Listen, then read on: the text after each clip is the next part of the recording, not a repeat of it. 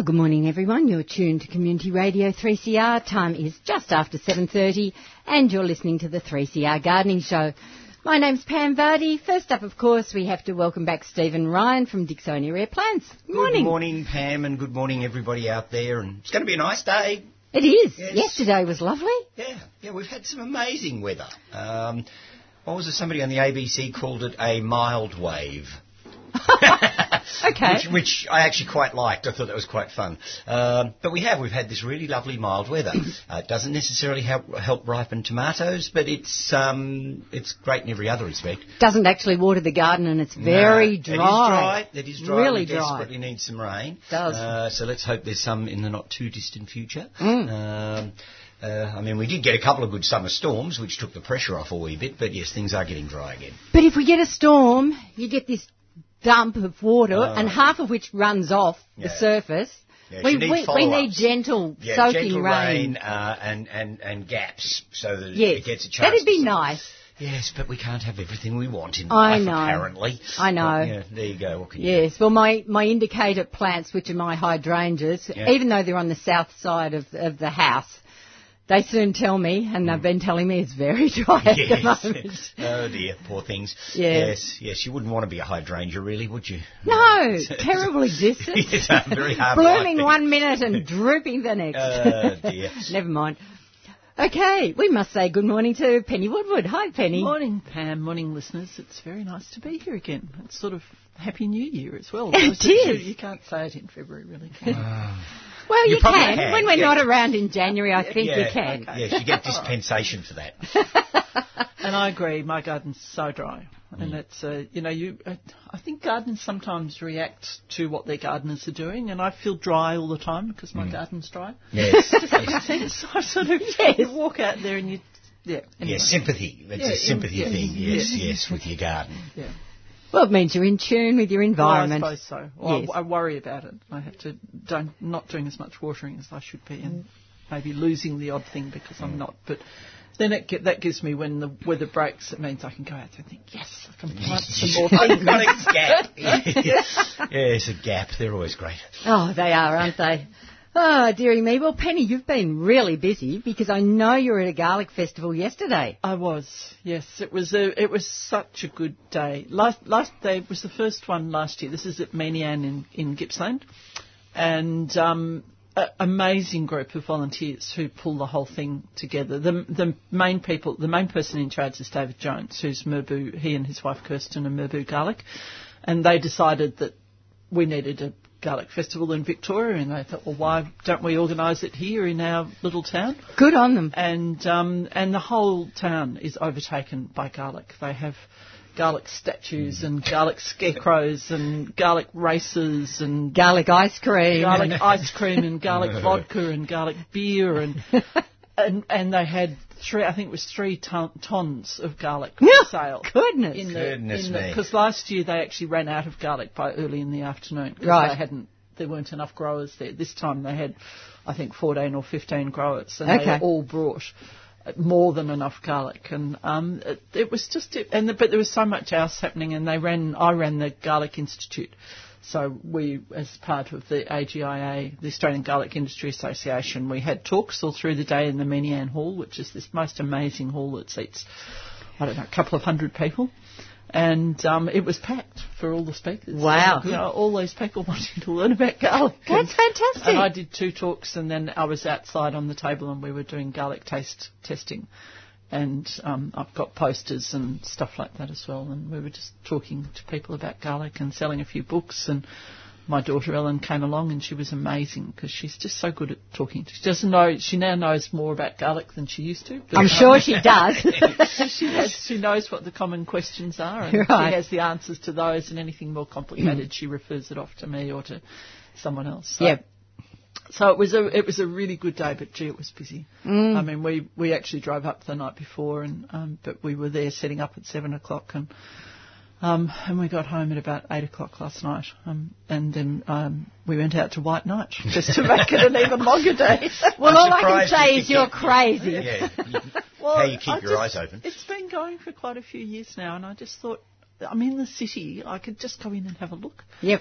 And it was pretty amazing. I was just saying to Stephen before, look, the displays were wonderful, but the thing I loved about it was the whole inner city was closed to cars, so that you could walk everywhere, all the way out past the art gallery. It was closed to cars. No cars, no trams, no nothing going through. So it was a huge pedestrian precinct.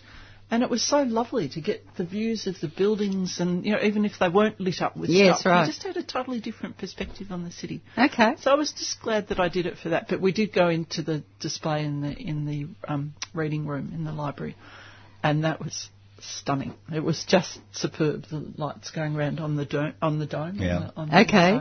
But we had to queue for 30 minutes before we got in. Oh, well. But it was a very amiable queue. Everyone was chatting to each other, and everybody else was walking past, and it was fun. Okay. For someone who doesn't spend much time in the city. Yep. I really enjoyed it. Well, I have to confess I still haven't made it to White Nights because I've got to be up early for this every Sunday, and it's just not on my radar, I'm afraid.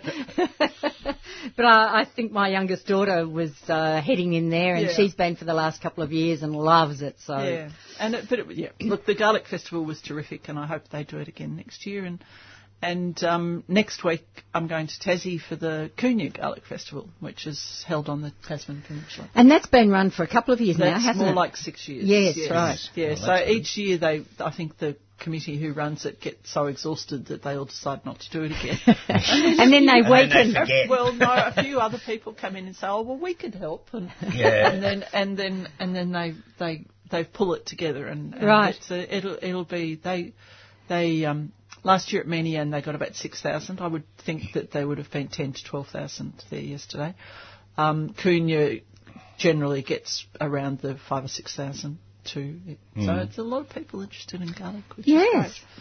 But how great for the organisers, particularly with Menian, first time up, to get such a response. Yeah, indeed. Look, David is involved in fundraising for hospitals. He's done that, so he knows how to sell something. Okay. So in the best possible way. But the thing I love about Menian is that there are about 150 volunteers involved from Menian. So the whole town. I was going to say that must be nearly the whole town, isn't it? And every shop is involved, and everybody's taking part in some way. And it was just, it was really huge. Yeah. We were so busy that I only got sort of 15, 20 minutes to run down to the main park because it's all based around the Oval. And the rest of the time I was in the town, in the town hall. So, yeah, but it was good. Fantastic. Oh, wonderful. Okay, I'm going to get straight to a couple of community announcements. We actually don't have many. We seem to have a bit of a lull in happenings at the moment, or certainly in anything that I've been notified about. But, however, I will at least mention what's on.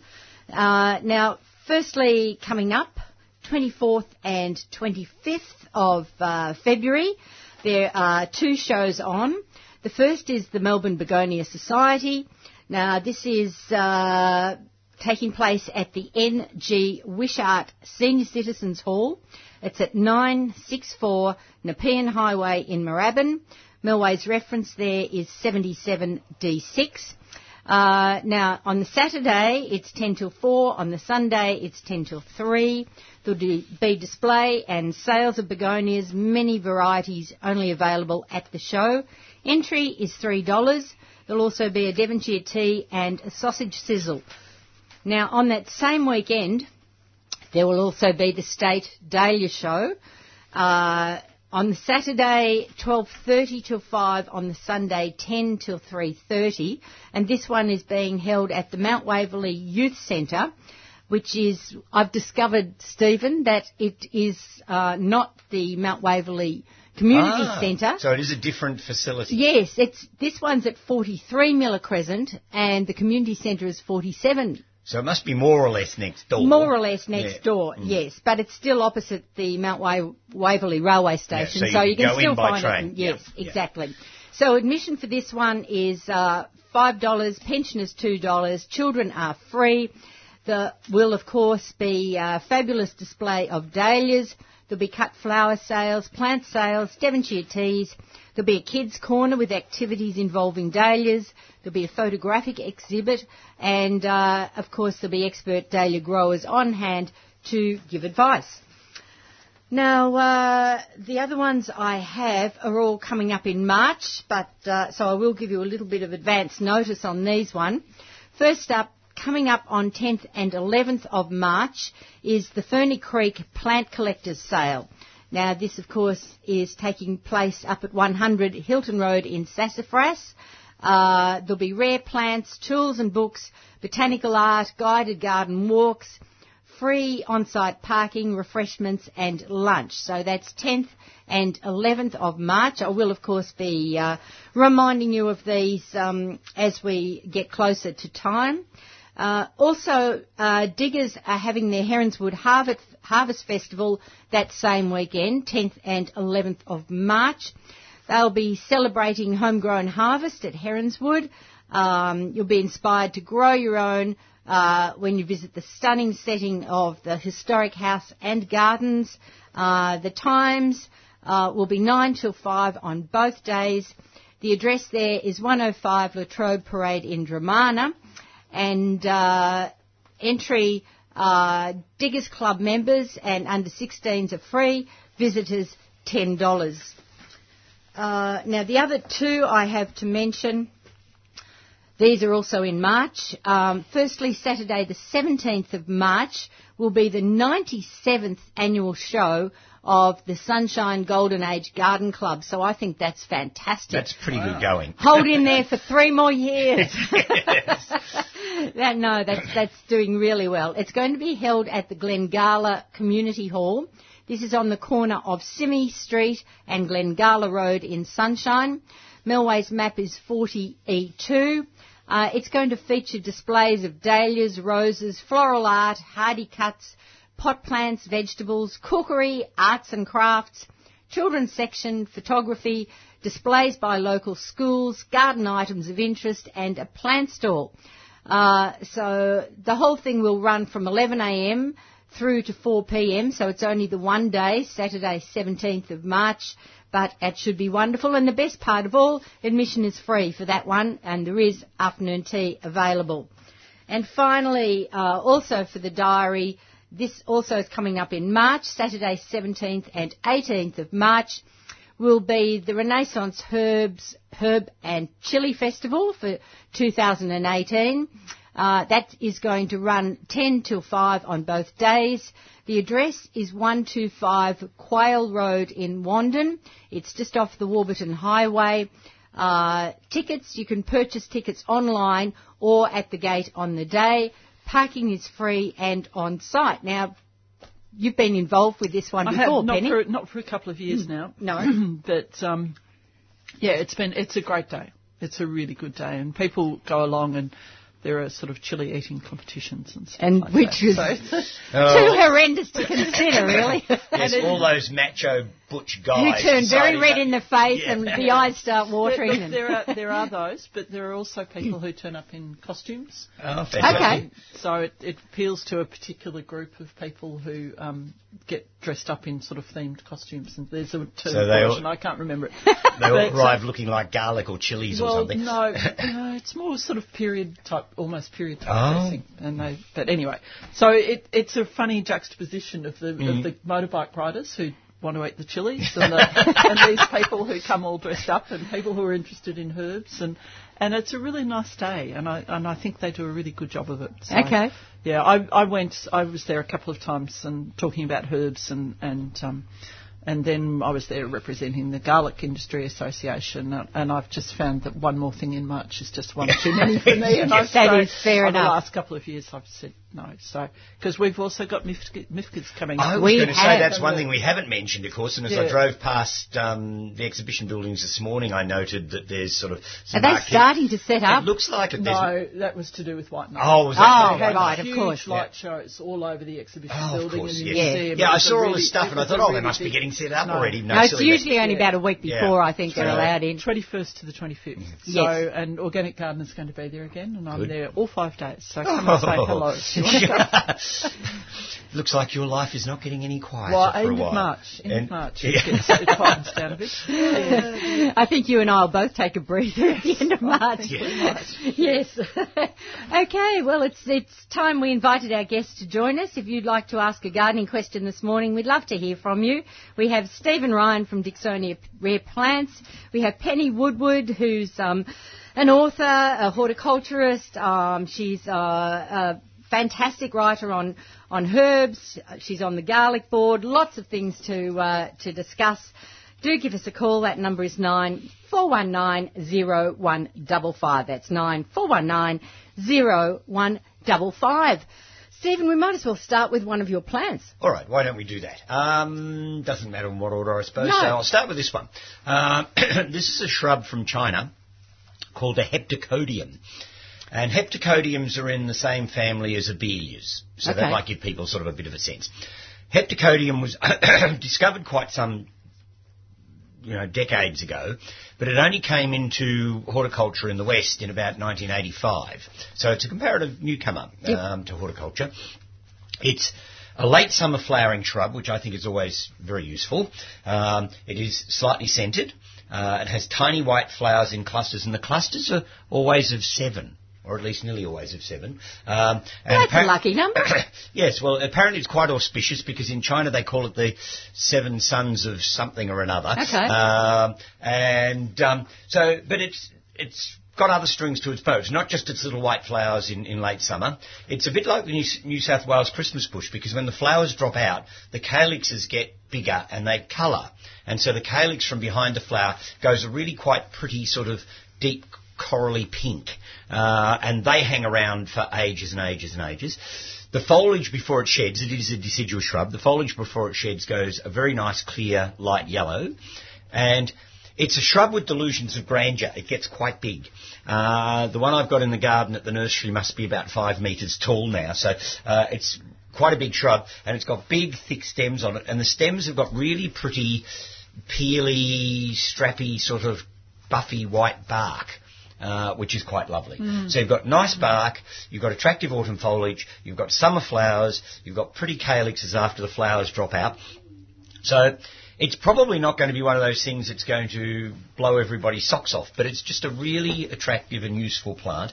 It seems to be pretty tough. I don't think it's any harder to grow than an abelia, so and they're almost ubiquitous. So it's called Heptacodium myconioides, and it's already had one name change since it was first described. It was Heptacodium jasminoides, which was actually quite a good name for it, I thought, but anyhow. Because it has the scent. Yeah, it's got a scent, it's got little white flowers, so there was this sort of connection. I'm not quite sure what myconioides means, but anyhow. No, I was wondering that. Yeah, so it's a really, really pretty shrub, but do allow it some space because it is quite large, and because its stems at the base are quite handsome, you don't necessarily want to keep it trimmed back and really bushy. You actually want to trunk it up a bit and make it into a little tree.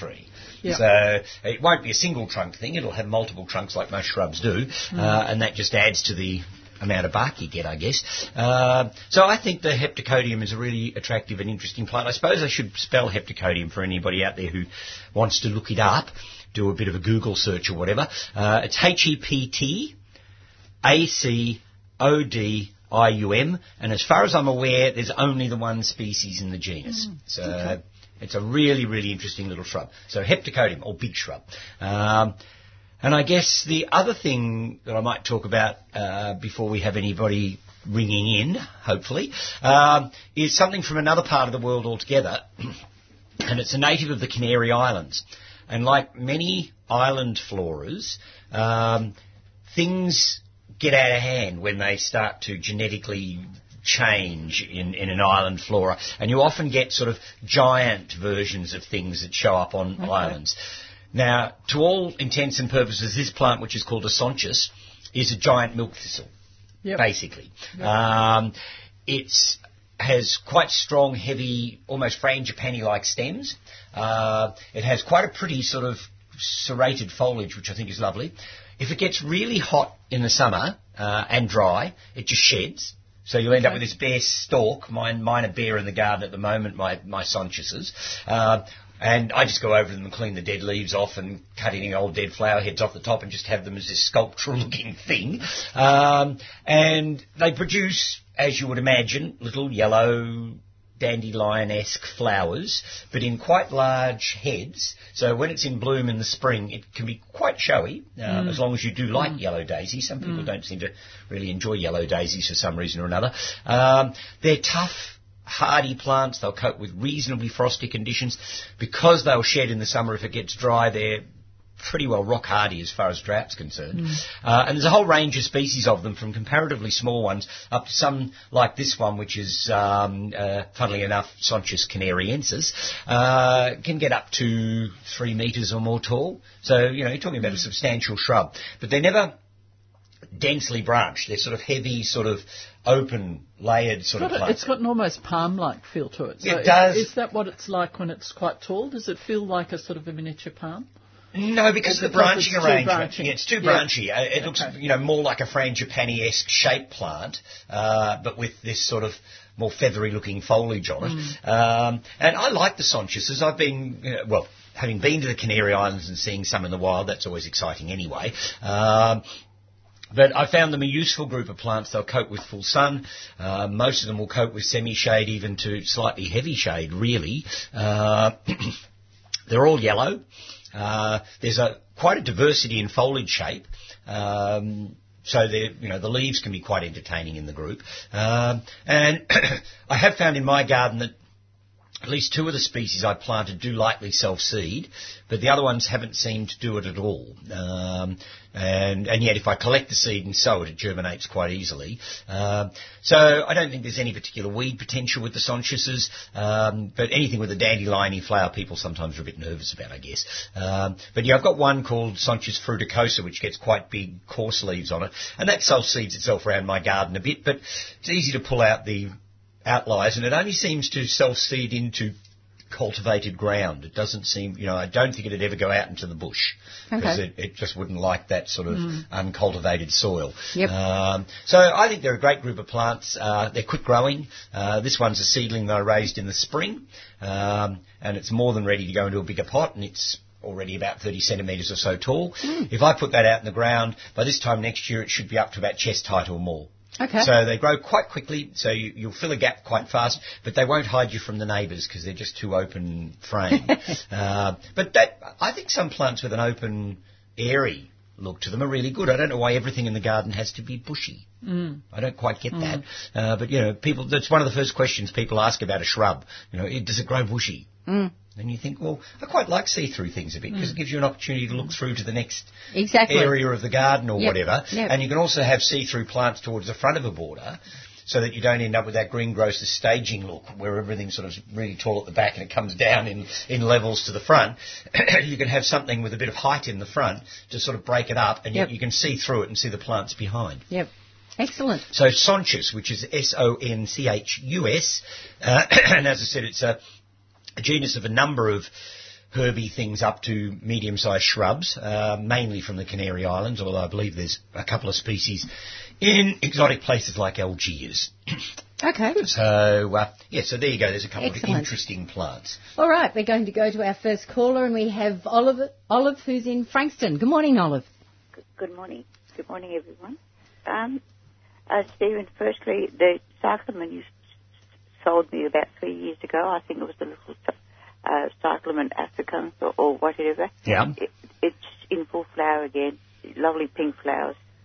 Good. And I think of you every time it comes out. Thank you. Oh, that's sweet.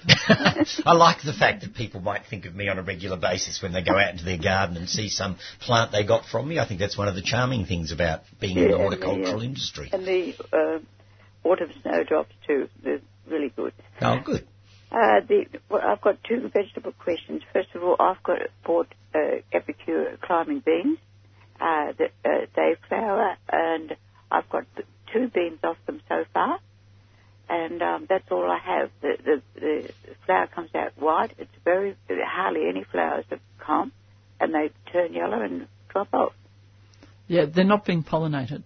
Well, it's got a lavender bush right in front. Yeah, look, the beans are tricky. They flower and they get pollinated in certain temperature ranges, and once it gets too hot, they just stop producing, and when the weather cools down again, they'll start producing again. So, and it may be a lack of bees in the garden, but I think it's more to do with the temperature. You probably don't get that quite as much where you are. Not so much. It's a bit cooler. Yeah, we're cooler up there, and our beans do tend to do quite well. I've been picking bush beans for weeks now. Yeah, but there's some of the climbing beans are very dependent on temperature. Yeah. And well, I have to say, my climbing beans, I put them in rather late, and they're only just starting to come into flower now. Yeah. So whether I'll get much of a crop, I don't know. But yeah, in a cool climate, you do seem to do quite well with beans. Yeah. And the other one is an eggplant comes up in our garden every year, and it grows to about 6 foot high. Yep. And it has little yellow berries about the size of cherries, which the birds like.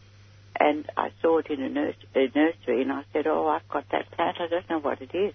And they said, "No, that's an eggplant, but it's got a stem about inch and a half around." But, they're talking about a kangaroo apple or something like that. I don't know what it is.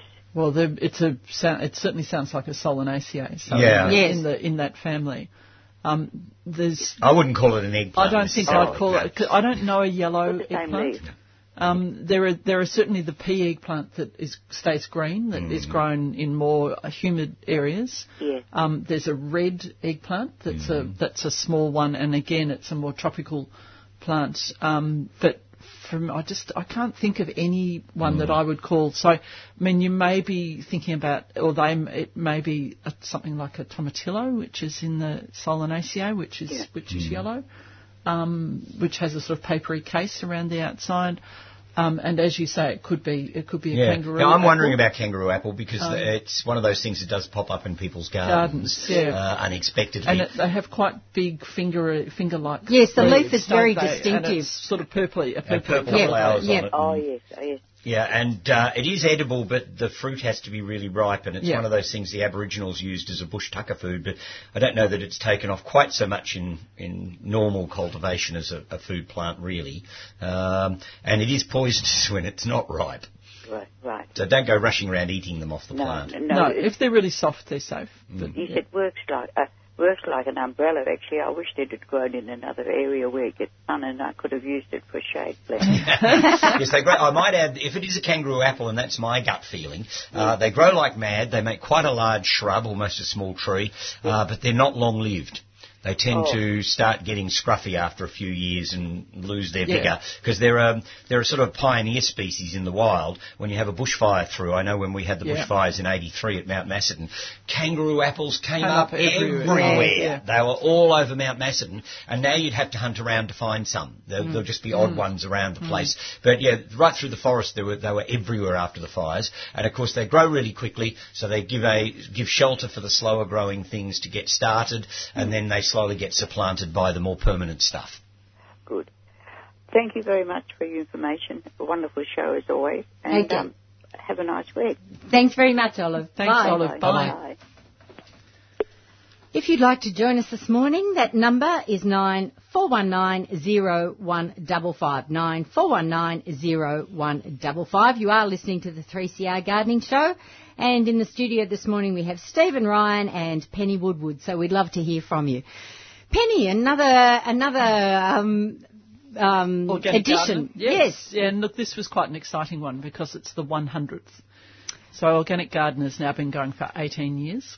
That's fantastic. And I've been writing for it for, I think I worked it out, it was about 14 of those years. Not consistently, but off and on. And certainly consistently more recently.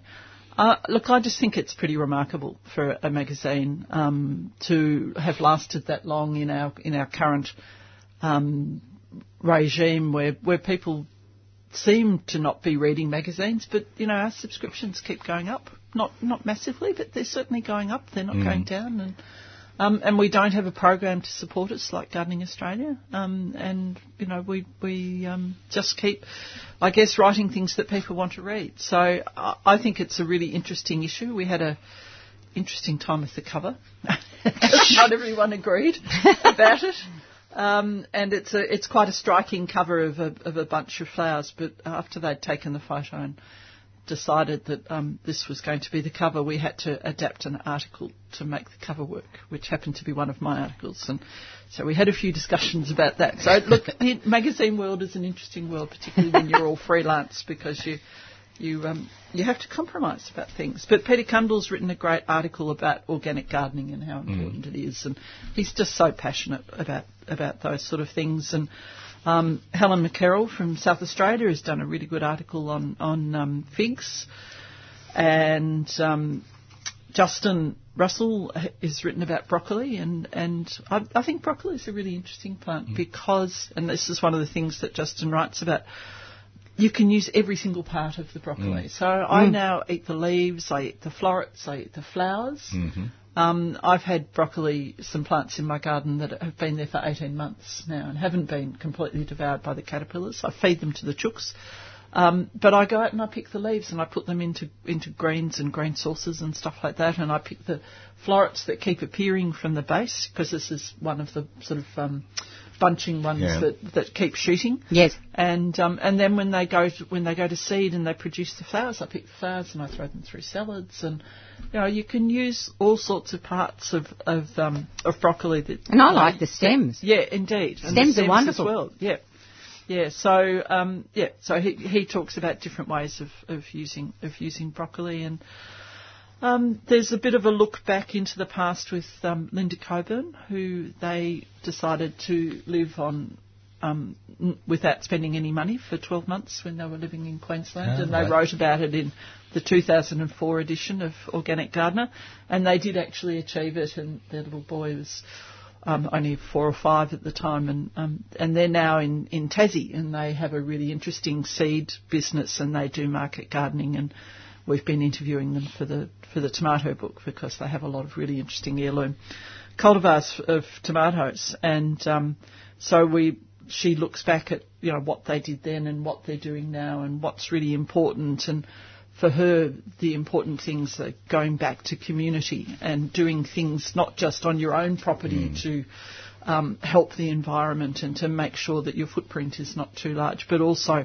getting the community involved. And they're doing some really interesting things in Tasmania. There's a lot of community things happening, which I find quite encouraging when you look at the other side and see what's happening in countries and environment disappearing and all that sort of thing. I think that people are responding really well and really positively in a lot of ways. So, yeah. So there's a bit about that. There's a really interesting article about what's on my food. And one of the things that I discovered in reading this, it's all about the chemicals that are going onto our foods, is that all tomatoes that come down from Queensland have to be sprayed with a chemical to make sure there's no fruit fly on them.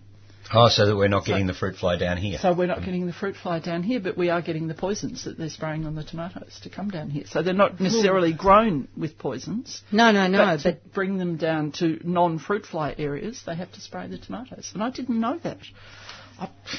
So it's just... that's Gosh, I wish we'd get told. I wish there was transparency. I know. Surely they can't sell them as organic tomatoes. Well, they don't. Yeah, they well, don't. Yeah. But the point is, you still don't know. Up in our supermarkets that come from Queensland. Yeah.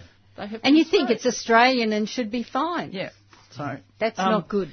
And there's an article about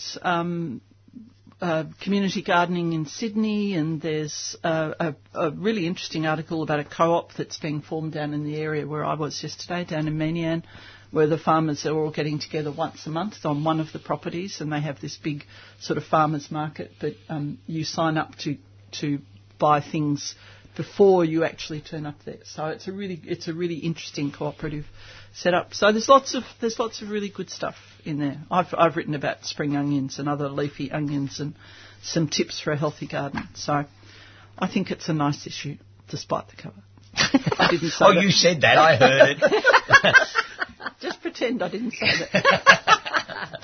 Well, it's pretty. It is. I'll give it that. It is very pretty, and it's quite striking. And yes. And it needed to be something different so that it would stand out. I understand all of that. I'm not quite sure about the combination of the orange and the purple. No. That's my only quibble. Yes. So everyone can go and have a look at it in your newspaper. Yeah, make your own mind up. And make your own mind up, or at the library, and buy it if you think it might be interesting. So, there you go. Yeah. Okay. And there's a special prize where you get 10 years' worth of back issues of Organic Gardener. Oh, goodness. If you're interested. Okay. Goodness me. Yeah. So actually, that's a lot of issues. Yes, I'd have to get rid of about 40 years' worth of other magazines to make space for them. That's the only problem. But not everyone has that sort of library of... I mean, I have a library of magazines that I go back to all the time. And it's a really useful thing to have. Oh, it is. And it's a wealth of knowledge from people who've been writing about gardening for a long time. Yeah. So I just... Stephen, who's the editor, Steve Payne, had... 2 lots of complete sets of Organic Gardener, and one of them is you can win. So, okay. Yeah. Wow.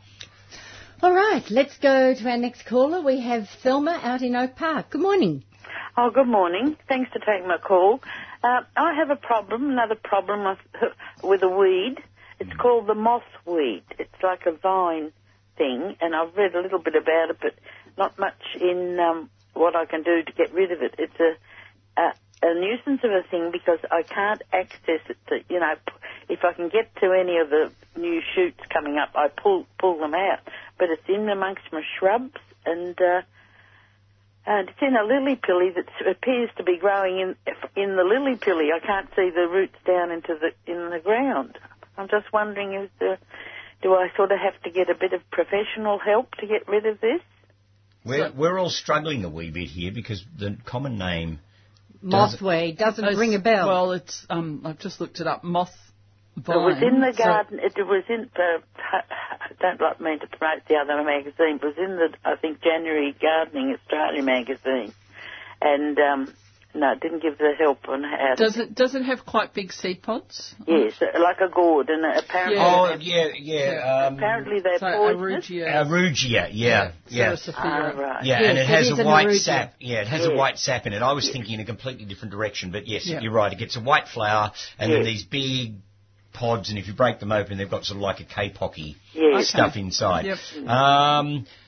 Well, it does come from the ground, so it's not sitting up there all on its own, so its roots will be in the ground somewhere. And it's really just a matter of following it right back until you find the base of the plant. Certainly don't let them go to seed because you'll have babies coming up everywhere.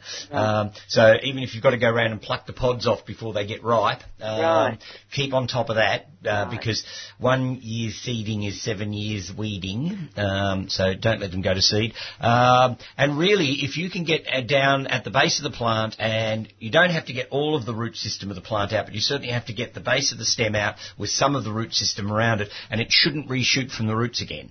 Oh, right, okay. So it's really a matter of finding the base of that plant and getting it out at the base. Yeah, so it should be doable. Yeah, it's amongst the lily pilly, it's amongst the other hedging plant I've got. It's quite awkward to get at. Yeah, look, I have the same thing with passion fruit. And I go round, and it's just a job that I do once a month. I should do it more often, but you just go round and cut them off at the base. Yeah, and you just keep doing it. Yeah. Well, see, I used to every time I'd walk around and see, but it sort of just got ahead of me. And, and once they do, then it becomes a major job. Yes. Have you got some family or some people that could just come over and help you get on top of it once more? Because if you can do that, then it's usually easier to then keep it under control once you've cut them all back. Right. Yes, perhaps I will get a bit of a working bee. Yeah, maybe the right. Offer a nice Devonshire tea or something to some friends make make a cake or something. And all right. We'll have a moth day. Yes, you can have a moth plant day. Yes. Yeah.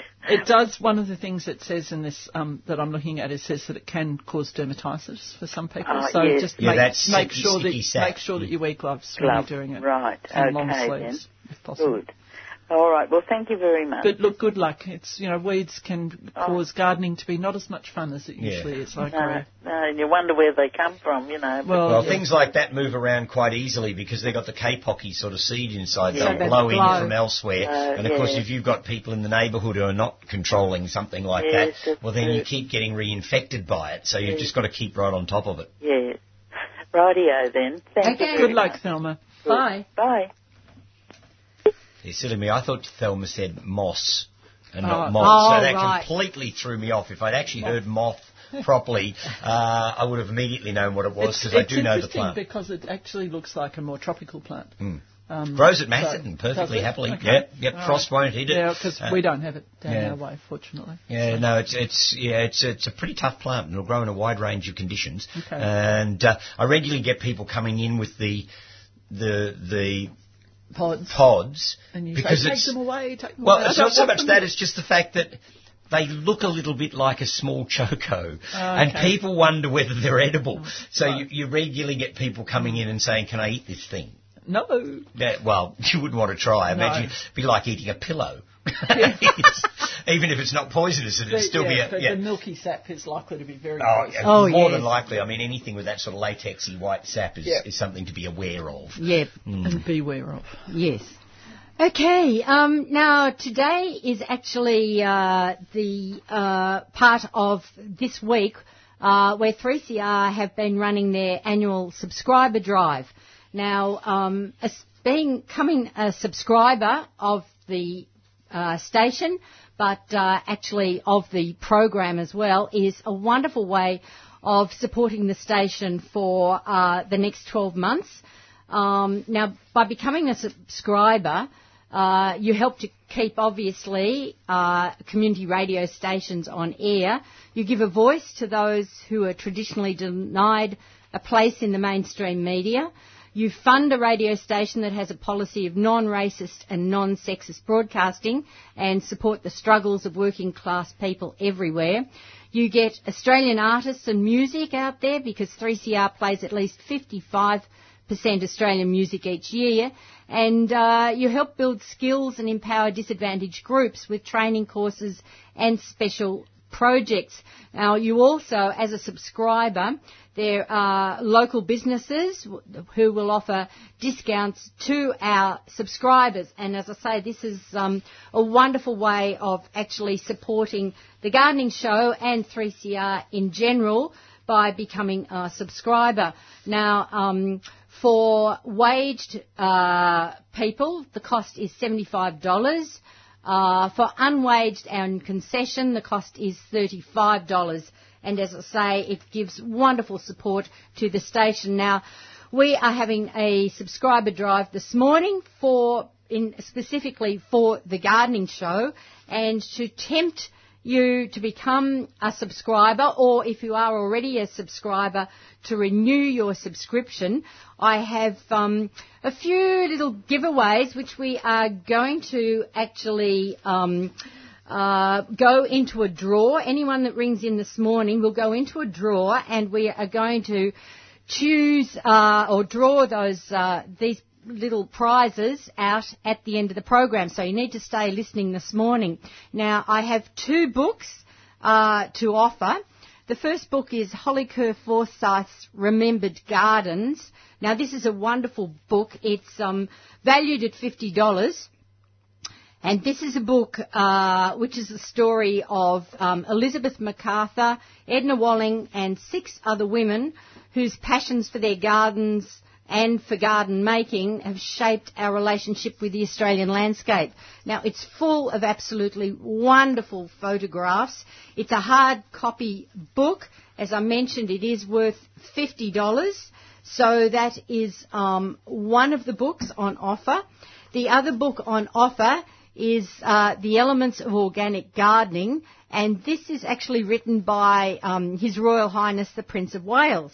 Now, it includes a lot of information on Highgrove, on Clarence House, and on Burke Hall, and he covers things like the essential elements of organic gardening, the productive gardens, the ornamental gardens, the informal gardens, beginning an organic garden, and lots of other information. And once again, some absolutely wonderful photographs throughout the whole book, and lots of information.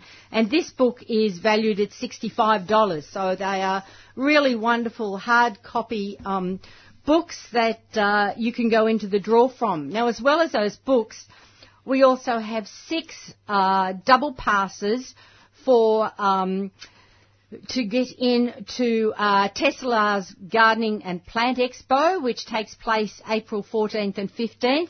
So we have 6 of those as well. So anyone that phones in this morning and becomes a listener sponsor or renews their sponsorship this morning, we'll go into the draw for all of these things. The 2 books, one of the 2 books you will get, or one of the 6 double passes into Tesselars. Now, to subscribe, simply give us a call this morning. We're ready to take your calls. That number is 94190155. That's 94190155. You'll go into the draw, and we will draw those, as I say, towards the end of the program this morning, and they will be sent out to you. So you don't have to do a thing apart from giving us a call and becoming a subscriber and being one of the 3CR family. And of course, I should say that by being a subscriber, you are actually a member of the station, which also gives you a say in what happens at 3CR. It gives you voting rights. You'll also get our 3CR Cram Guide, which is our magazine stroke newsletter. So plenty of reasons to become a subscriber. That number to give us a call on is 94190155. 94190155. Damn, I just renewed mine recently, so I can't go in the draw. No, you can't. And I've had to renew mine too, because all presenters have to be listener sponsors. So yes, we're renewed. Can I just say one of the things I love about 3CR is that we don't have any advertisers. So it means for us that we can say what we think about products honestly. Exactly. Yeah. So that if we're recommending something, it's because we've used it and trialled it and believe in it. Yes. Not because someone is paying the station for us to say it. And that's a very good point. And to me, it's just so important. It is. Because it's really genuine information that we're putting out there. And I just wasn't sure that listeners understood that. Yes.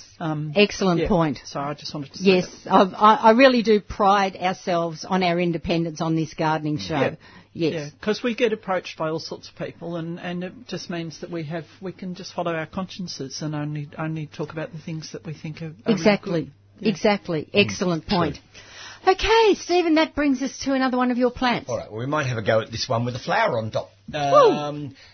Looks like a crocosmia. Yeah, well, it's iridaceae, so yes, it's in the same family.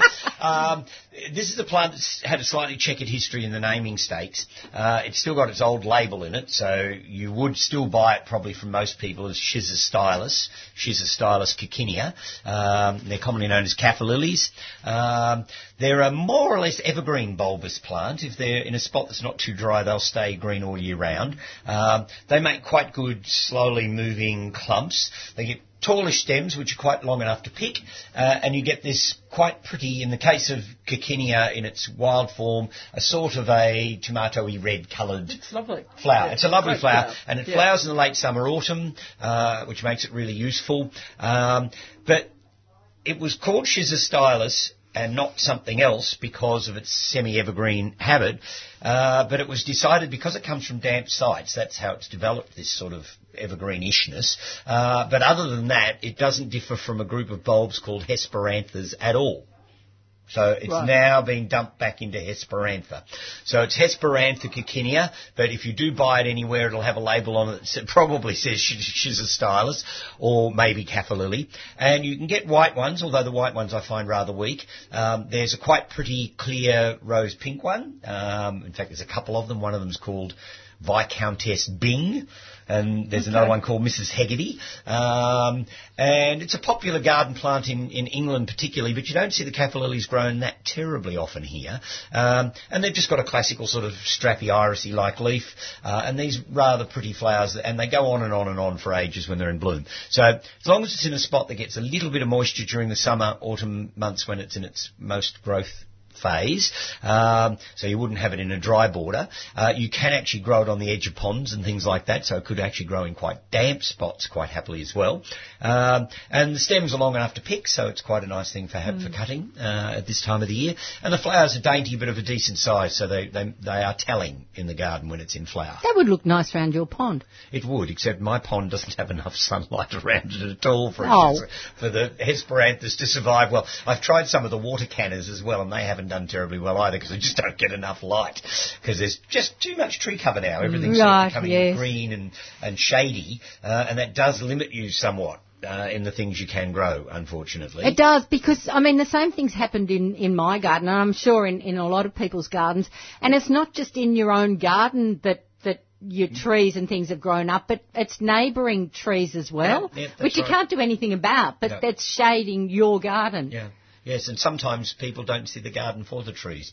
So we end up with masses of trees, and then you end up with no lower sort of story planting, or you struggle to find plants that are going to grow in those lower stories. So I think it's always a good idea to have some areas of the garden that you do keep open and you don't just keep planting more and more big trees, because otherwise and it's not just the tree, it's canopy, it's the tree's roots and everything else to do with the tree. I mean, I'm one of the biggest advocates of trees you can imagine, but nonetheless you've still got to keep some parts of the garden where you have some sun and openness so that you can in fact grow that whole palette of plants that you probably want to grow. Or your veggies. Well, exactly. Well, not veggies really need the sun. Yeah, well, how many veggies can you grow in the shade? There's not many. Not many of them. So, so you do need sunny spots for those sorts of plants. So, Schizostylus or Hesperantha coccinea, a very pretty South African bulb. We've had it in Australia for yonks. It doesn't seem to have any weedy potential at all. I've never seen it go feral anywhere. And it's very pretty. And, lots of South African bulbs you actually do have to be careful about because some of them do take to our climate rather too well. And you go out and about sometimes and you'll see fields of ixias and spiraxis and things growing, along roadsides and what have you. Oh, yes. Some of the wild species gladdies. Yes. I remember when I was down at Lawn just before Christmas, Gladiolus undulatus was growing in the sand dunes. Yes. Down at Lawn. It's crazy, isn't it? Yeah. So you do have to be careful with some, but I think the Hesperantha coccinea is a fairly safe and very pretty plant to grow. Now, if you are phoning in on that line, do give us a moment. We've got a few calls on the line, and we will get to your call, so don't hang up. We'll definitely get to your call, so just hang in there and bear with us, but we'll get to your call very quickly. Okay. What's happening around town? Is there anything coming up? Have you got more festivals or? You're going to Tassie next weekend. Tassie for next weekend. Yes. But I just wanted to mention the fact that if you already talked about this, but Diggers is having their 40th anniversary. Yes. So I think that's really good that they've kept going for so long and they're doing some interesting things, and they've got a weekend coming. Well, you spoke about the Harvest Festival earlier, so. It's just interesting to see how the different organisations have evolved, and they've got just releasing some bulb stuff as Lamley Nursery. So there's a lot of really nice bulbs around. So if you're looking at putting in bulbs for spring flowering, and now's the time. Now's the time to be looking Yes, you need to be considering that. Yes. I'll have to have a talk to Rachel about some more tulips again. Yes, this year. I've just bought some. One of my favourite daffodils is Beryl. Yeah, and it's a gorgeous little daffodil. I had a very dear friend whose name was Beryl, and I grew it for her, but. Mine have just disappeared, so you need some more. I've had to buy some more. Yeah. Some more Beryl. That's a lovely old one, Beryl. Yeah. I don't know that I've still got it, but I had it for a long time. It's not a big showy one, but it's a very it's sort of pale yellow and almost white in the flower, and it's and I love it. But and I think it's one of the things about gardening is how often we garden with things in our gardens that remind us of people. So that you get given something, and that becomes really. I've still got a plant in my garden in the same pot that my mother grew, and she's been dead for quite a few years now, and that's a really important plant to me. And I don't. Yeah, I've got my grandmother's Hoya. For it properly. Someone else got Mum's Hoya. Yeah, did they? Yeah, no. Well, I got my grandmother's Hoya and my mum's Hoya. Okay. So I ended up with 2 generations of Hoyas at my place. Well, of course, the rose industry has been doing so well by naming individual roses with names that will apply to. A particular person or an occasion, event or whatever. Yes. Yeah. So, so quite often you wander out in your garden and you think, well, that came from so and so, and that came from so and so. So I think that's a really nice thing without being maudlin. It's a thing that whenever I go out and water this particular sage that Mum grew, I think of her, and then when I'm around the front, I've got that lovely really bright red and black sage that grows quite tall. Oh, yes. I can't remember the name of it, but a dear friend Liz grew that one, and that came from her garden, and she died at the end of last year. And, it's lovely because it makes you think about people that were special in your life. Exactly. Yeah. So I think that's a good thing. Yeah. No, at the moment, I can't think of anything else that I'm doing. I think you've got more than enough. More than enough. That with MIFCAs, and I know I'm doing a couple of talks for SGA in April as well, but that's a bit further out. I can talk about that. And SGA is Sustainable Gardening Australia, who are doing some really interesting sort of educational stuff, which I think is really important. So, it's a busy time this time of year for me. I just sort of stopped doing. Dare I say, you're sort of gearing up to go away again. Yes, well, some people. So, well, Pam and I are going away this year. And Cordell. Just you and Pam. No. With a group of other like-minded, horticulturally inclined people. Absolutely. To the south of France, which is going to be quite exciting, I think. And Craig and I are actually going off to Corsica before the trip to France, because we've worked out that as much as we love doing the tours, you're actually working, you're not on holidays, because, you'll be on holidays, Pam, but Craig and I won't be on holidays. So we figure that when we're in that part of the world, it's a good idea to add something to the tour, and so either before or after we'll find something we want to do just for us, because you're already in that part of the world. Well, it's such a long way to go. You've got to make the most of it. You do. So so Craig will be leaving at the beginning of April. I'll be staying around till after the Tesla fair, and then I'll jump on a plane and go. And we've decided on Corsica this year. So Craig's going to do a couple of walks in Corsica with some friends of ours that live up at Mount Macedon. One of them's turning 60 this year, so they decided it would be a nice thing to do. And then I'll meet them after they've done their couple of walks somewhere in Corsica. We're still debating on which town I'm going to fly into. And then we'll hire a car and we'll just do some driving around, do some day walks and things like that, get my head around Corsica a bit. There's always the potential it might turn into a tour later on.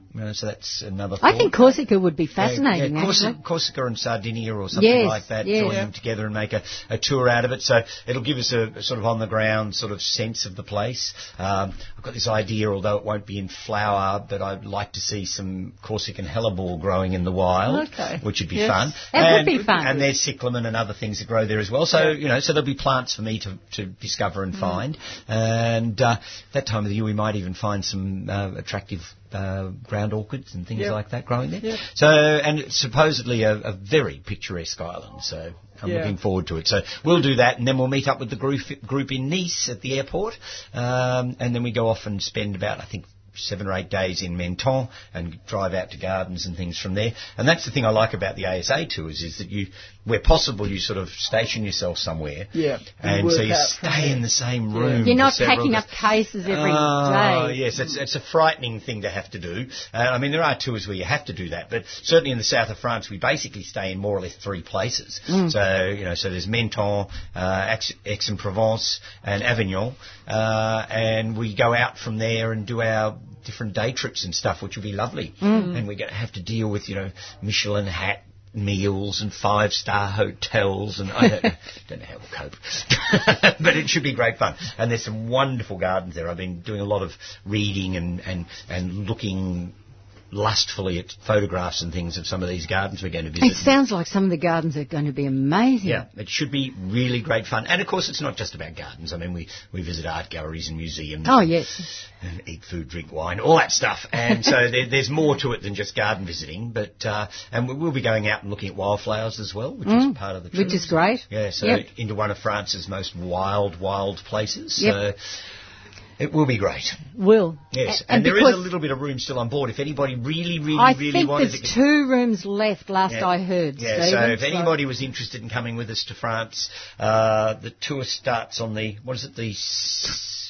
Oh, well, see, I leave on the 28th of April because I'm having a week. I think it's in the Lyon 6th to the 26th or something like that of May. Is that the actual tour? Yeah, that sounds... Yep, it is 6th. And, and people could do what you're doing and what Craig and I are going to be doing. You don't have to go on the designated flight, do the tour and come home again. I figure if we're going that far, we make the most of it. I've always wanted to go to Lyon, so we're having we've never visited that city, so we're bypassing Paris, which Sounds horrendous to bypass Paris. Yeah, how do you do that? Oh, well, by going to Lyon. Exactly. And at the end of the trip, I'm actually going on to Barcelona because I'm so close, being down southeast France, that and having never been to Barcelona, I have to go and see some Gaudi architecture. We'll do that one day. We tried to do that when we went to the Canaries, when we were doing the last trip. But really, if you're going to the Canaries, you want to spend as much time there as you can. Of course. Because, you probably won't go back there again in a hurry, whereas mainland Europe you can sort of deal with. So we could have stayed in Barcelona for a couple of days and done a trip around and had a look, but we decided to use those extra couple of days in the Canaries instead. Yes, fair enough. So all I've done is the airport in Barcelona, and so I'm jealous. But anyhow, one day. One day, of course. Okay, let's go to our next caller, and we have Philippa in Delahaye. Good morning, Philippa. Oh, good morning to you all. It's lovely that you're having this show again. Good. A failed resubscriber trying to attempt again her gardening. I'm being buffeted by the bird. Yeah. For 2 years I've had beautiful crocuses planted in the hope of some harvesting of saffron. And unfortunately there's this little thrush with a speckled belly that hops around the undergrowth and uproots all of these bulbs. It's costing me dearly. Any suggestions? Wire mesh over the top. And in fact, if he's digging the bulbs out and not just plucking the flowers off, if you plant your bulbs and then put a coarsish sort of wire over the whole bed and pin it down, then they can't scratch into the bed and the crocuses will come up through it. So that might be one technique of dealing with it. It's even worse, though, if you have a bird that comes along and just plucks the flowers off, in one sense, because if you're going to protect those, then you've got to put a wire cage over the top of everything, which then makes it rather aesthetically unattractive. Whereas if you've just got some wire stretched out flat over the ground and pinned down with some tent pegs or something, it's reasonably inconspicuous, and then the bulbs will just come through it. So that's... would it do, the mosquito netting, that doesn't sort of look so ugly. That would be too fine. And you also have the potential to trap things in it too, because they'll get their claws caught. All right, some wire netting. Sort of wire netting with perhaps in the old measurement, sort of half-inch.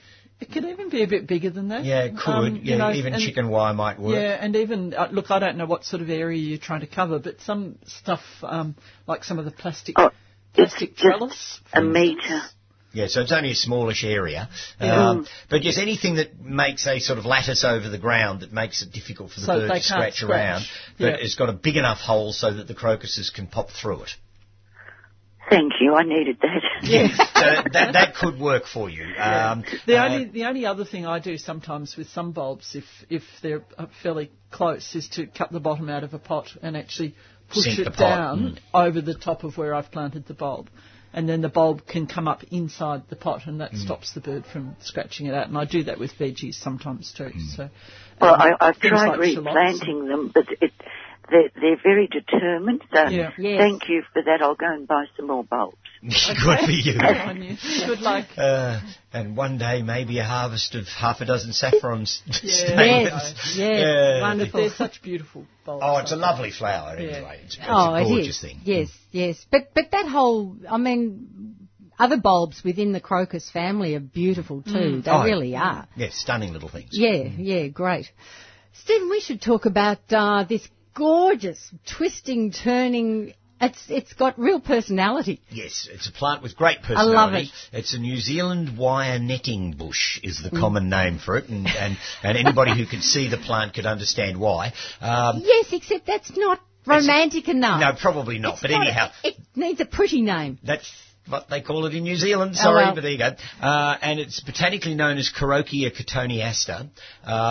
It's a shrub up to around about 2 metres eventually, and It's the technical term for it is that it's divaricated, and what that means is the branches zigzag in all sorts of directions, so that the whole plant does get this sort of really interesting sculptural effect to it.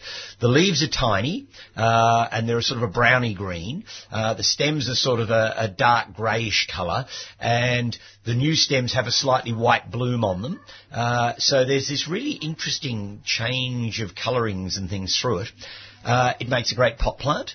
It looks particularly effective if you can plant it somewhere where there's a blank wall or something behind it, so that you'd almost want a white wall. Yeah, a white wall would be really perfect. You know, if you had it, stand out, and then it would really stand out. When it's planted into a shrub border, it does tend to disappear a little bit. Yes, it would. It gets tiny little yellow starry flowers, followed by small apricot-coloured berries, both of which are pretty, but not, again, overly showy, but it's really about its shape, form and texture of the plant that you grow it.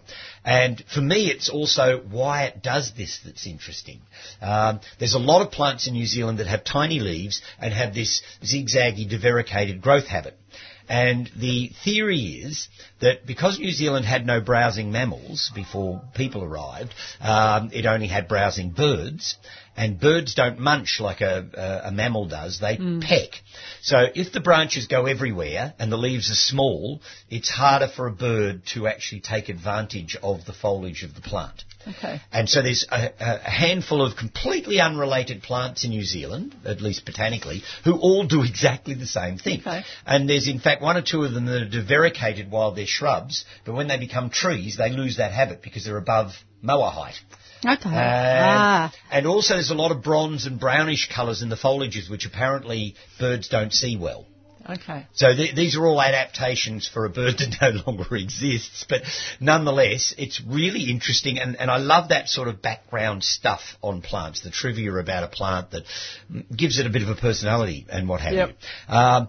Anybody who's in the floral artiste part of the world would appreciate a Carokia in their garden, because if you're doing Ikebana or, you know, sort of modern floral art and things, it'd be wonderful, the branches of it can be fantastic for that. And I remember a friend of mine had a dead branch of one on a white wall in their house, just sitting there with its wonderful sort of zigzaggy branching pattern, and it just made this beautiful installation on a wall, just a branch off a Carokia.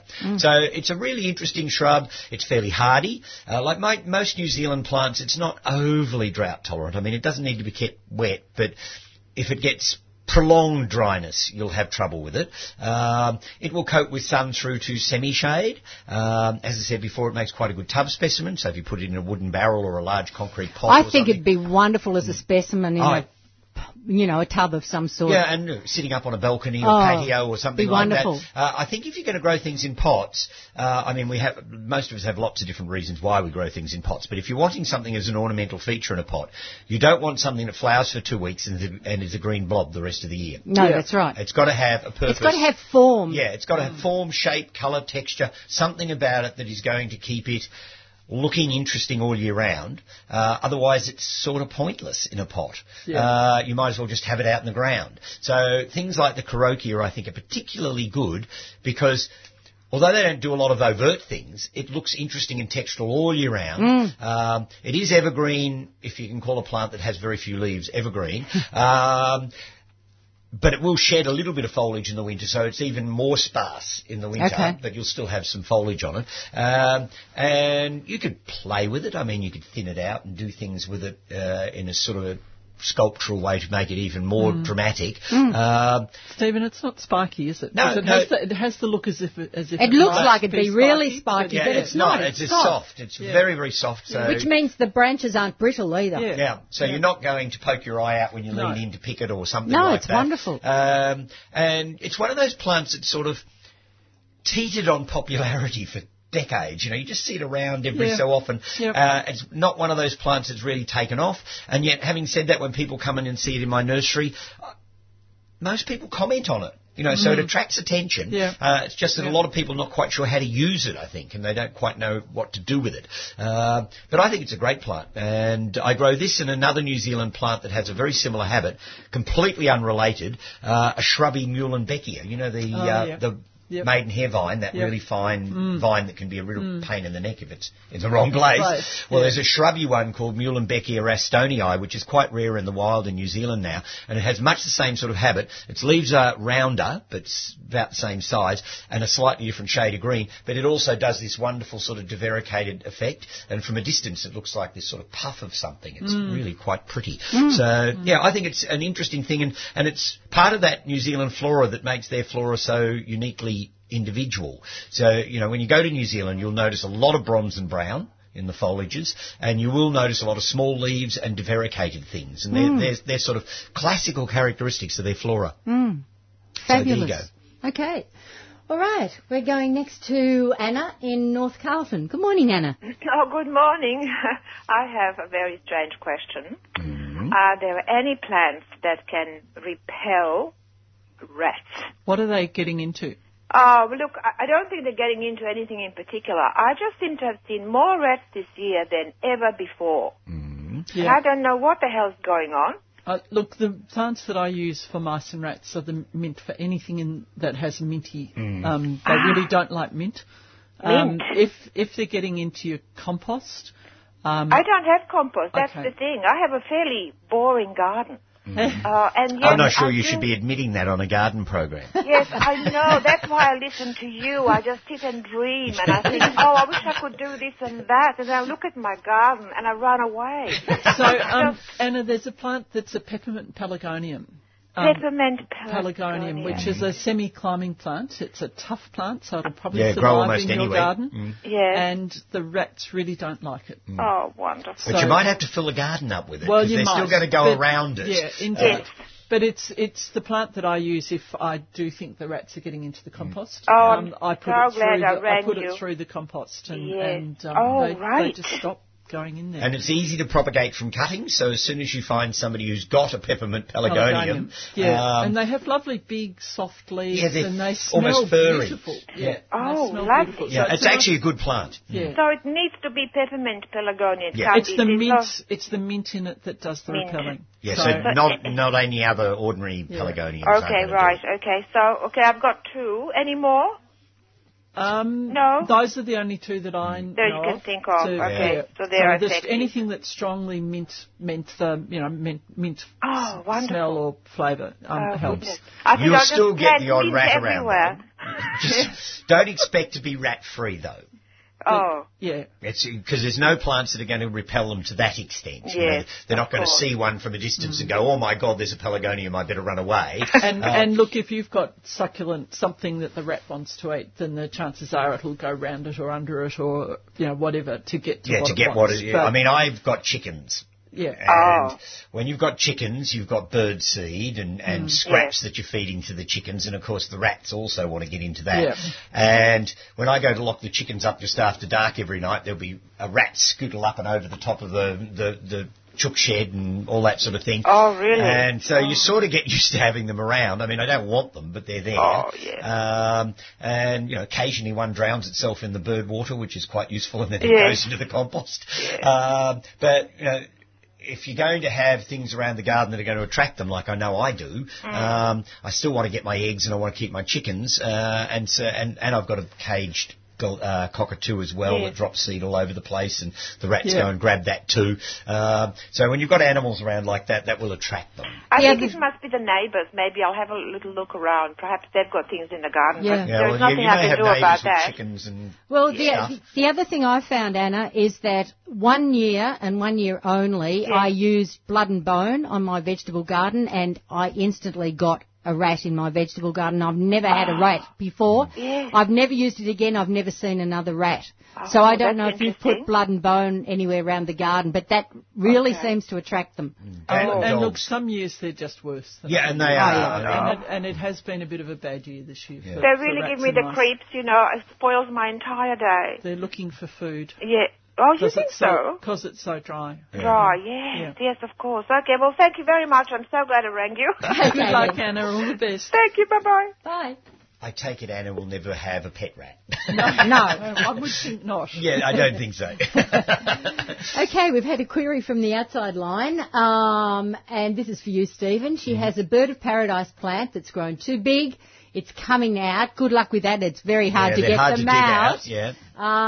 Will a Mexican orange blossom be a good replacement? What height does it get to? And the position it's going into gets morning sun. Yeah, well, yes, you're right about the bird of paradise. It's going to be great fun to get it out because they've got very strong root systems and they are rather hard to dig out.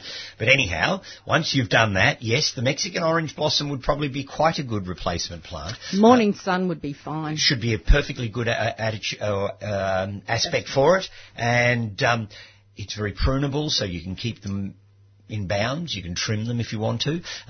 They'll get to 1.5 metres to 2 metres tall, and generally they grow a little wider than they are tall if you're not pruning them and cutting them. But you can keep them in bounds. They're quite soft-wooded, so they're easy to deal with. The perfume's nice. The glossy foliage is good. You can get different forms. There's the classical just green leaf Choisya tenata, but there's the gold-leafed one out there as well. There's also a fine-leafed gold-leafed one out there called Gold Fingers, I think. There's one called Aztec Pearl, which has very fine leaves as well. So there's a few different forms of Choisya lurking around these days. It's, on the other hand, though, not a shrub of huge personality. I mean, it's a big green blobby thing. I mean, the Strelitzia that's coming out is a plant with enormous personality. It makes a statement. Yeah, these big leaves and interesting flowers and structural form. Yep. The Choisya is just going to make a ball of greenery, so it's going to be quite a different... Nice glossy green. Yeah, it is a nice green. I do admit to that, but it's not a plant... it's what I would use as a filler plant, as a rule. I wouldn't see Choisya personally as a prime suspect for an important spot in the garden, because I generally want something my eye is going to catch more regularly. But it would certainly do the job perfectly well. So if that's what our ringer in has a yen for, why not? I mean, it's a good shrub. It is a good thing, and that's why you see it around a bit, because it does do a good job. Yep, fair enough. Okay. Yep, so there you go. Yep.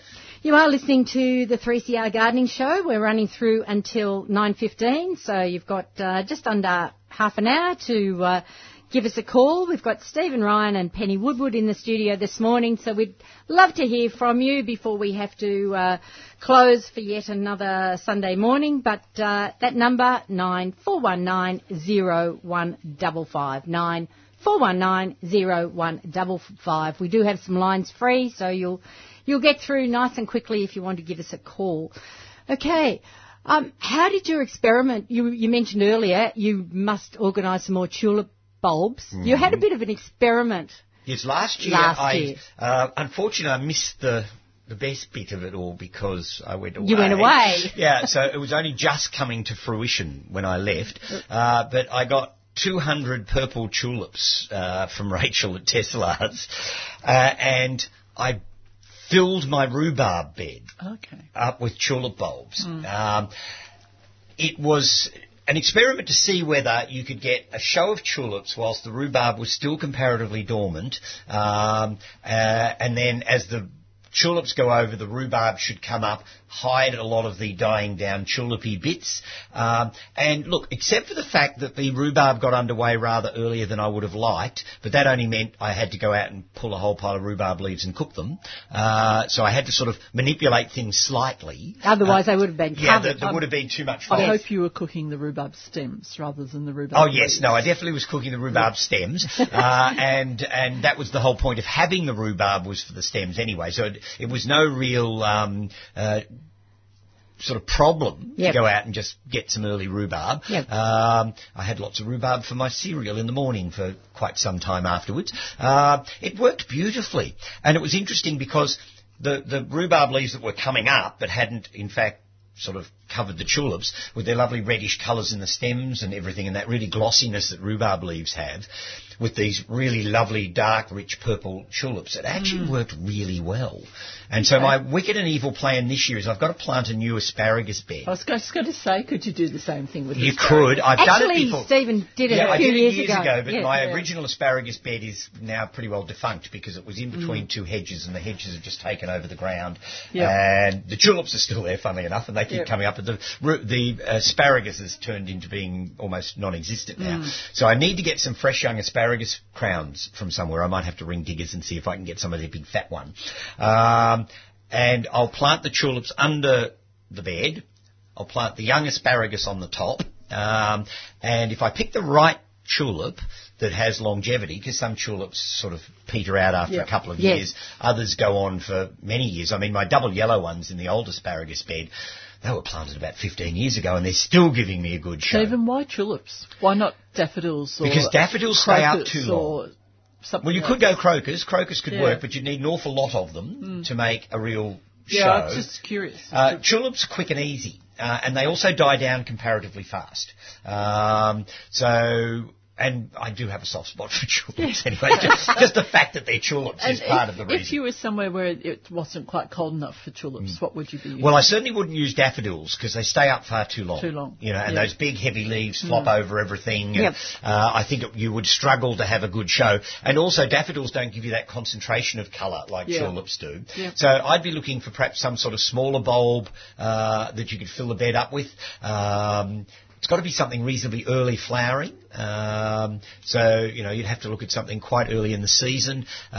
You might get away with some of the early skillers might work. The little blue skillers could be quite good. I hadn't really thought it through about what other things you could use because I just thinking about tulips. I was curious. And so what I thought I might do is I need to try and organise some new asparagus crowns from somewhere. And I'll talk to Rachel about tulips. And I rather thought I would like a bed of white ones. Okay.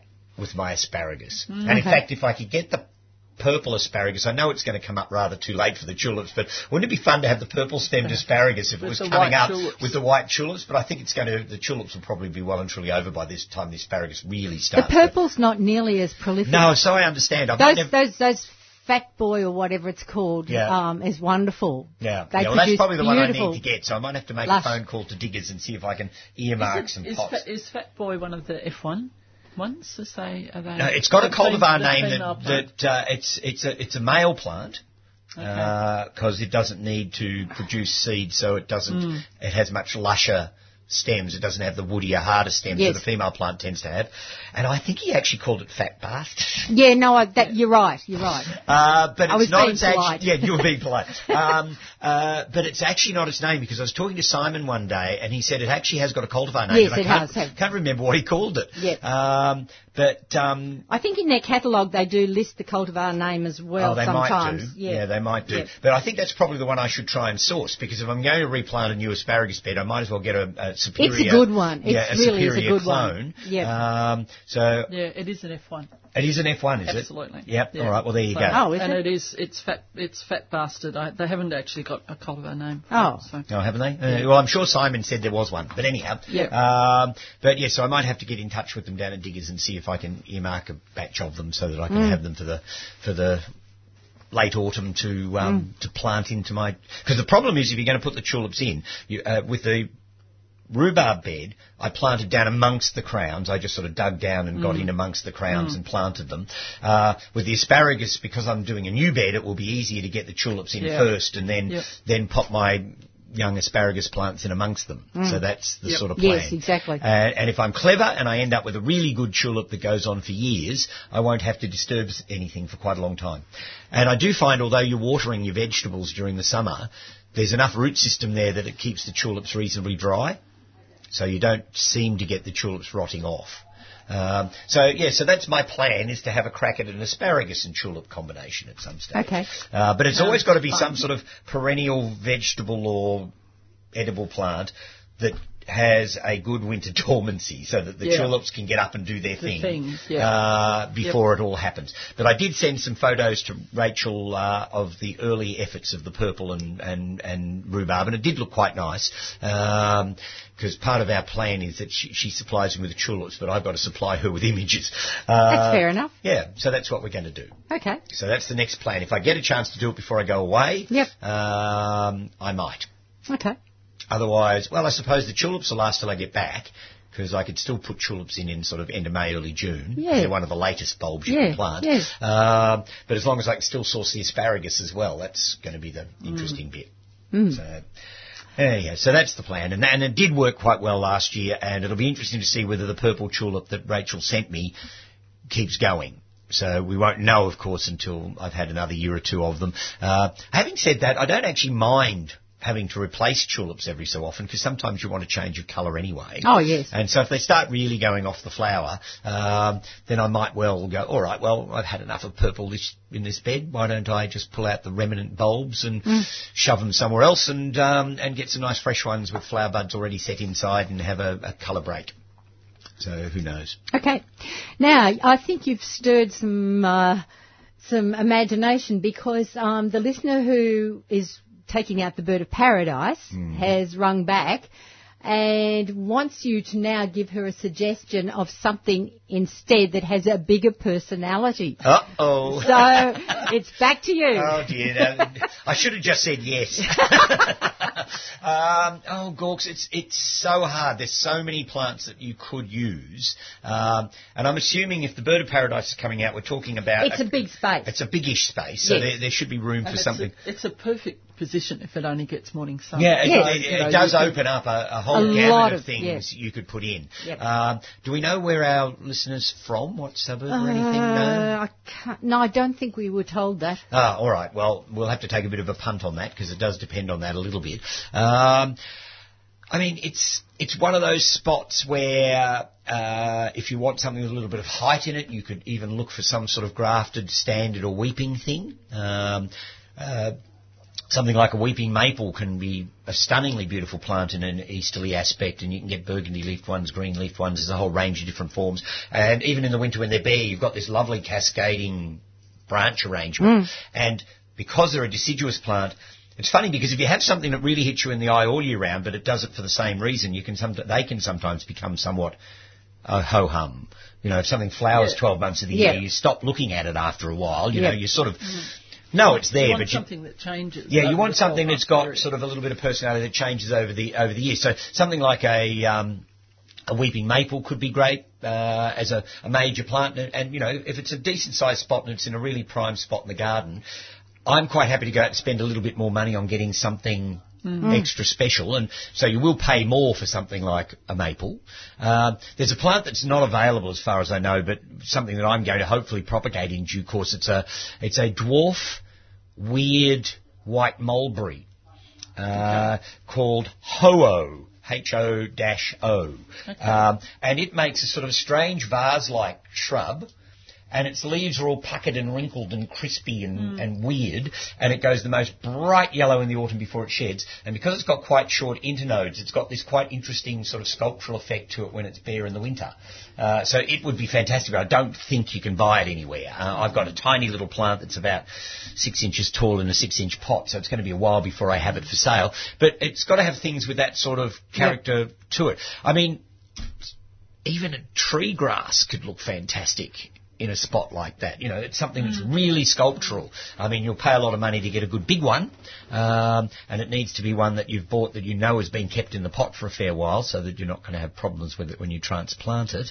But the tree grasses make a fabulous sculptural element in the garden. I mean, they look like those lamps, you know, that you used to have back in the 60s and 70s. So, you know, a really attractive clumping bamboo, particularly the Himalayan weeping bamboos that come up and then arch over again, would be stunning. And they clump, they don't run, so they'd be perfectly safe, and they move.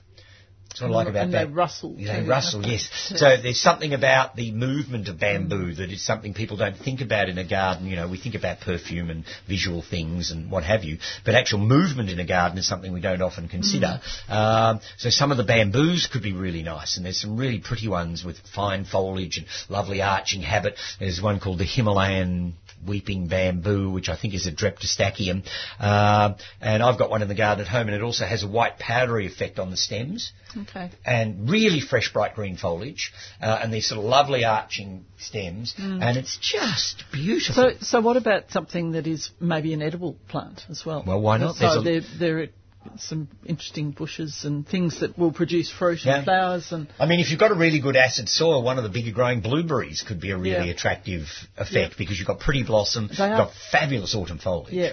So, and they are beautiful in flower. Oh, they are. I think blueberries are a great shrub. If you wanted to go slightly bigger, something like a persimmon, or would that be... Persimmons are beautiful. I love persimmon trees. I mean, they are a little bit on the larger side, but you could... I mean, if the area's got nothing above it, there's no reason why you couldn't have a little tree. And fabulous autumn colour. Yeah, and then you could even then underplant. So you could actually have a layered effect where you've got several different plants doing different things at different times of the year instead of just having a specimen. So, I mean, even if you went back to my original idea of perhaps a weeping maple, there's no reason why you couldn't have it underplanted with winter-flowering cyclamens. You know, so you can sort of multi-layer these things so that there's always something stimulating and interesting to look at. So I hope that gives her a few ideas. I would suggest, though, if somebody's really got an important spot in the garden like that and they're struggling for ideas about what to do, they really should get some photographs and perhaps come and see me or go and see somebody else who's a reasonable nurseryman, not just somebody who's flogging plants and can tell you what's on the label, but somebody who's got a little bit of background information about plants.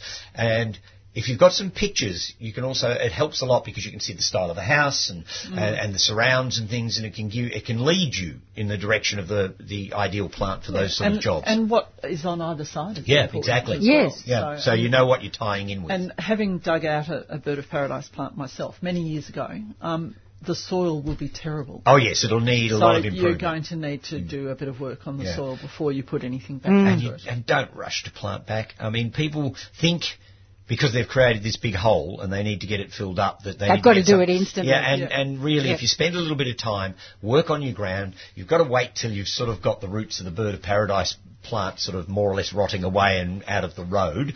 Otherwise, it's just going to be as hard as a rock. Spend some time, get some good manure and compost and stuff and dig it into the ground, get the ground well prepared. Because even if you spend 6 months getting the ground ready, you're going to gain time by the growth rate you'll get on the plant you put in, as opposed to putting it in just in unprepared ground. So it's sort of penny wise and pound foolish to try and get things in too quickly. So there we go. I hope that's given some inspiration. Yep. Okay. Great. All right. If you want to give us a call, we've only got about 10, 12 minutes left of the program. We'd love to hear from you. That number, 94190155. That's 94190155. We're also going to be drawing those books and double passes very shortly. If you would like to get in quick and be in the draw, give us a call, become a subscriber to The Gardening Show and to 3CR in general. As I mentioned, costs, if you're waged, $75. If you're unwaged or concession, $35. And it's a wonderful way of showing your support to the station and to the 3CR Gardening Show. There are lots of benefits from it. And we really do appreciate all our subscribers. They're part of our 3CR family. So that number, if you'd like to jump in just before we do this draw, 94190155. And they're not paying for our wages, are they? No, they are not. What wages? Yes, we don't get anything out of that money, by the way. Absolutely not. Okay, so what else have you got? You're going away, but you must have other talks. Oh, yeah. Talks coming up. And look, I forgot to bring the paperwork with me, but in March we have got Opera in the Garden again. Oh, so yes. if people want to come up for the Opera in the Garden thing, we're limited to 100 people, so I would get in. I know a lot of people are already booked. It's a Sunday in March, and I could be wrong. I think it's the 10th, but I could be wrong. But go into the Gertrude Opera website. So find your way into the website, look for their events bit in the website. You can book through there. It's $60. We have a whole range of young opera singers, often from overseas. We had the most gorgeous girl last year from Israel that had a voice like you wouldn't believe. She was just so gorgeous. These are people who are not beginners, but they're not out there in the fully professional part of the opera circuit yet. They haven't picked up major gigs and things. And it's to give them an opportunity to perform in public.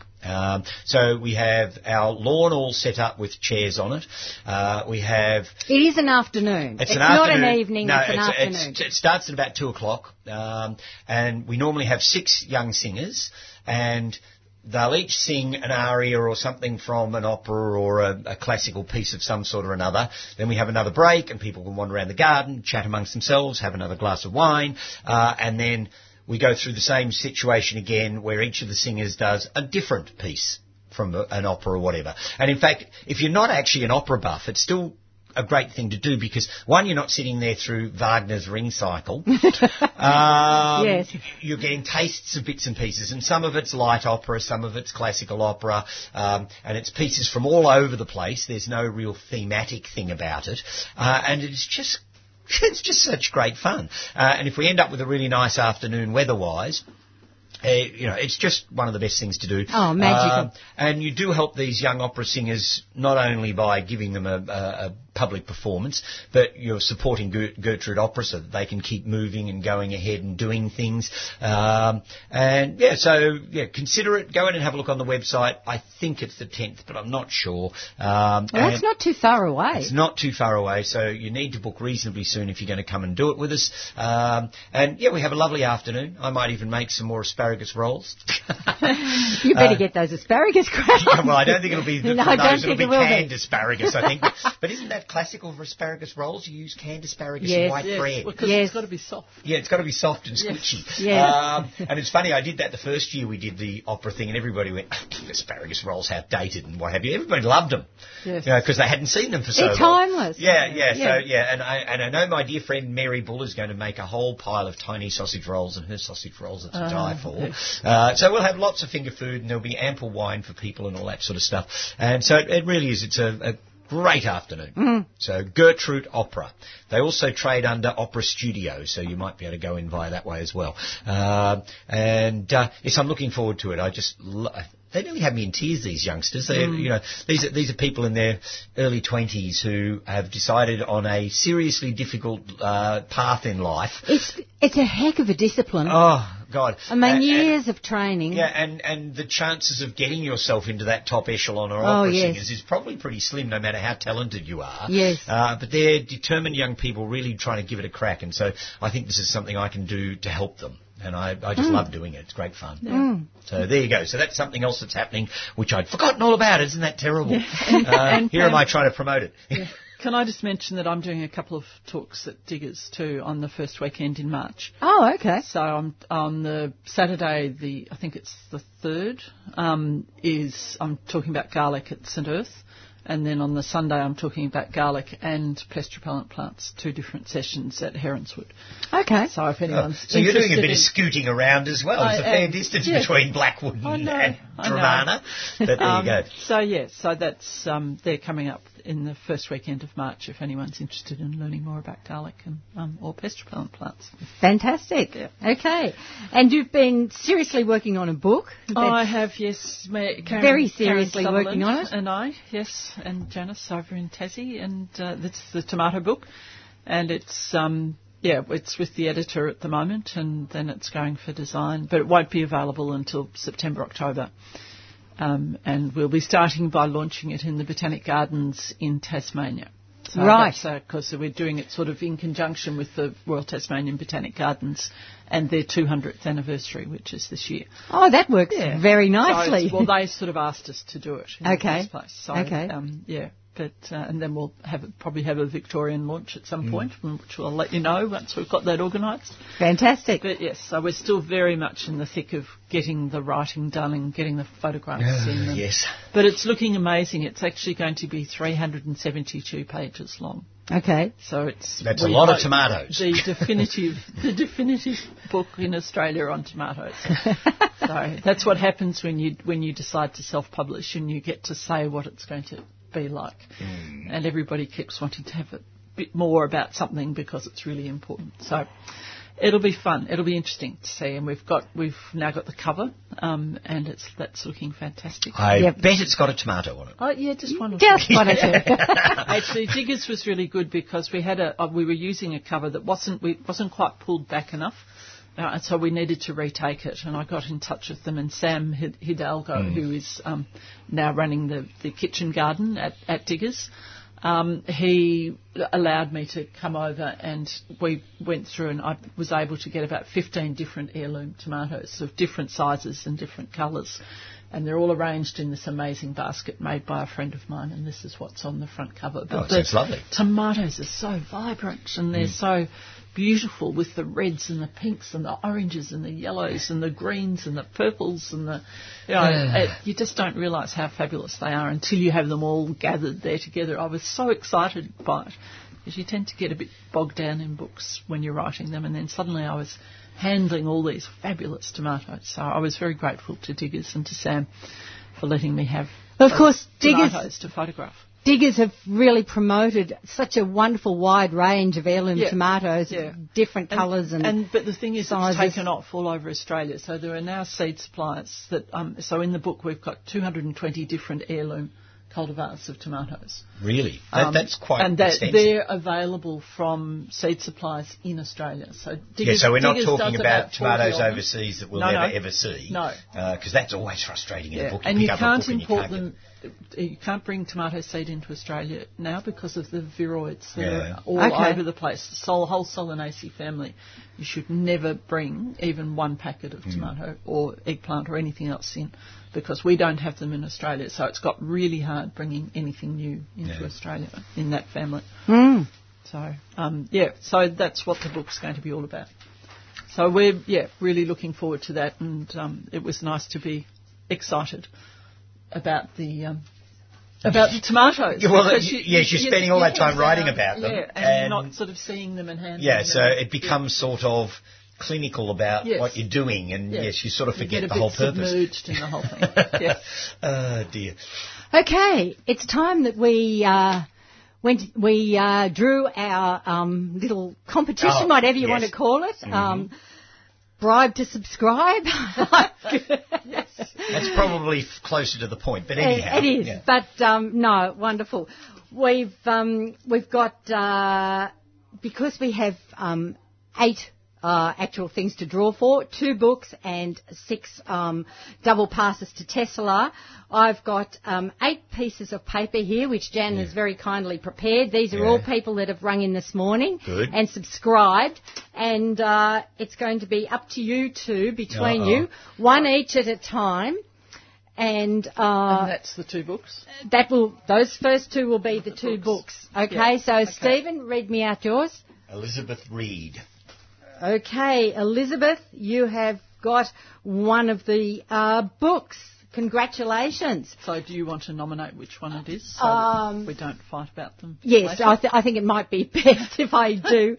Elizabeth, I'm going to send you Holly Kerr Forsyth's Remembered Gardens, a really wonderful book. So hope you enjoy that. So Penny? This is an Elizabeth Day, obviously, because the second winner is Elizabeth Bronchinetti. Okay. Goodness me, 2 Elizabeths. 2 Elizabeths. And she's got the organic organic gardening, the elements of organic gardening by the Prince of Wales. So there you go. Wonderful. There are our 2 books. Now we have some more for the Tesselaar's double passes. Right. All right. Well, I've got Ron Higgins. Here's one. And I've got Philippa Wordley. Right. So they each get a double pass to Tesselaar's. 2 more? Who have I got here? Marnie Leonard. I think it's Leonard. Okay. Okay, and this is Lee. I'm not sure what that actually says. Yeah. We're not sure. So we're just asking who the person who wrote it, because I can't read the surname. Clinch. Oh, Clinch. So Lee Clinch has got a double pass to Tesla's. Okay. And two more. I'll have that one. And I'll have this one, Joe Matthews. That was easy. And Marion Adarak, I think. Okay. All right. Okay, so Anyhow, we've got the bits of paper and we've got everybody's addresses, so even if we've mispronounced your name, you'll still get your prize. So congratulations to all those people. I will be sending all of those out in the mail to you. Thank you so much for subscribing for the next 12 months to 3CR. We really, really appreciate your support. Goodness me, I really haven't got time to take Jill in Malvern. I really haven't got time to take your call. Can you ring in next Sunday? We'd love that, but we'll catch up with you then. Time's gone, everybody. Yep. It has really disappeared. I'm afraid we have to go. A huge thank you to Jan and Robin, who've been handling all the phone calls this morning. But, of course, we'll be back next week at 7:30. Until then, bye for now. You've been listening to a 3CR podcast produced in the studios of independent community radio station 3CR in Melbourne, Australia. For more information, go to allthews.3cr.org.au.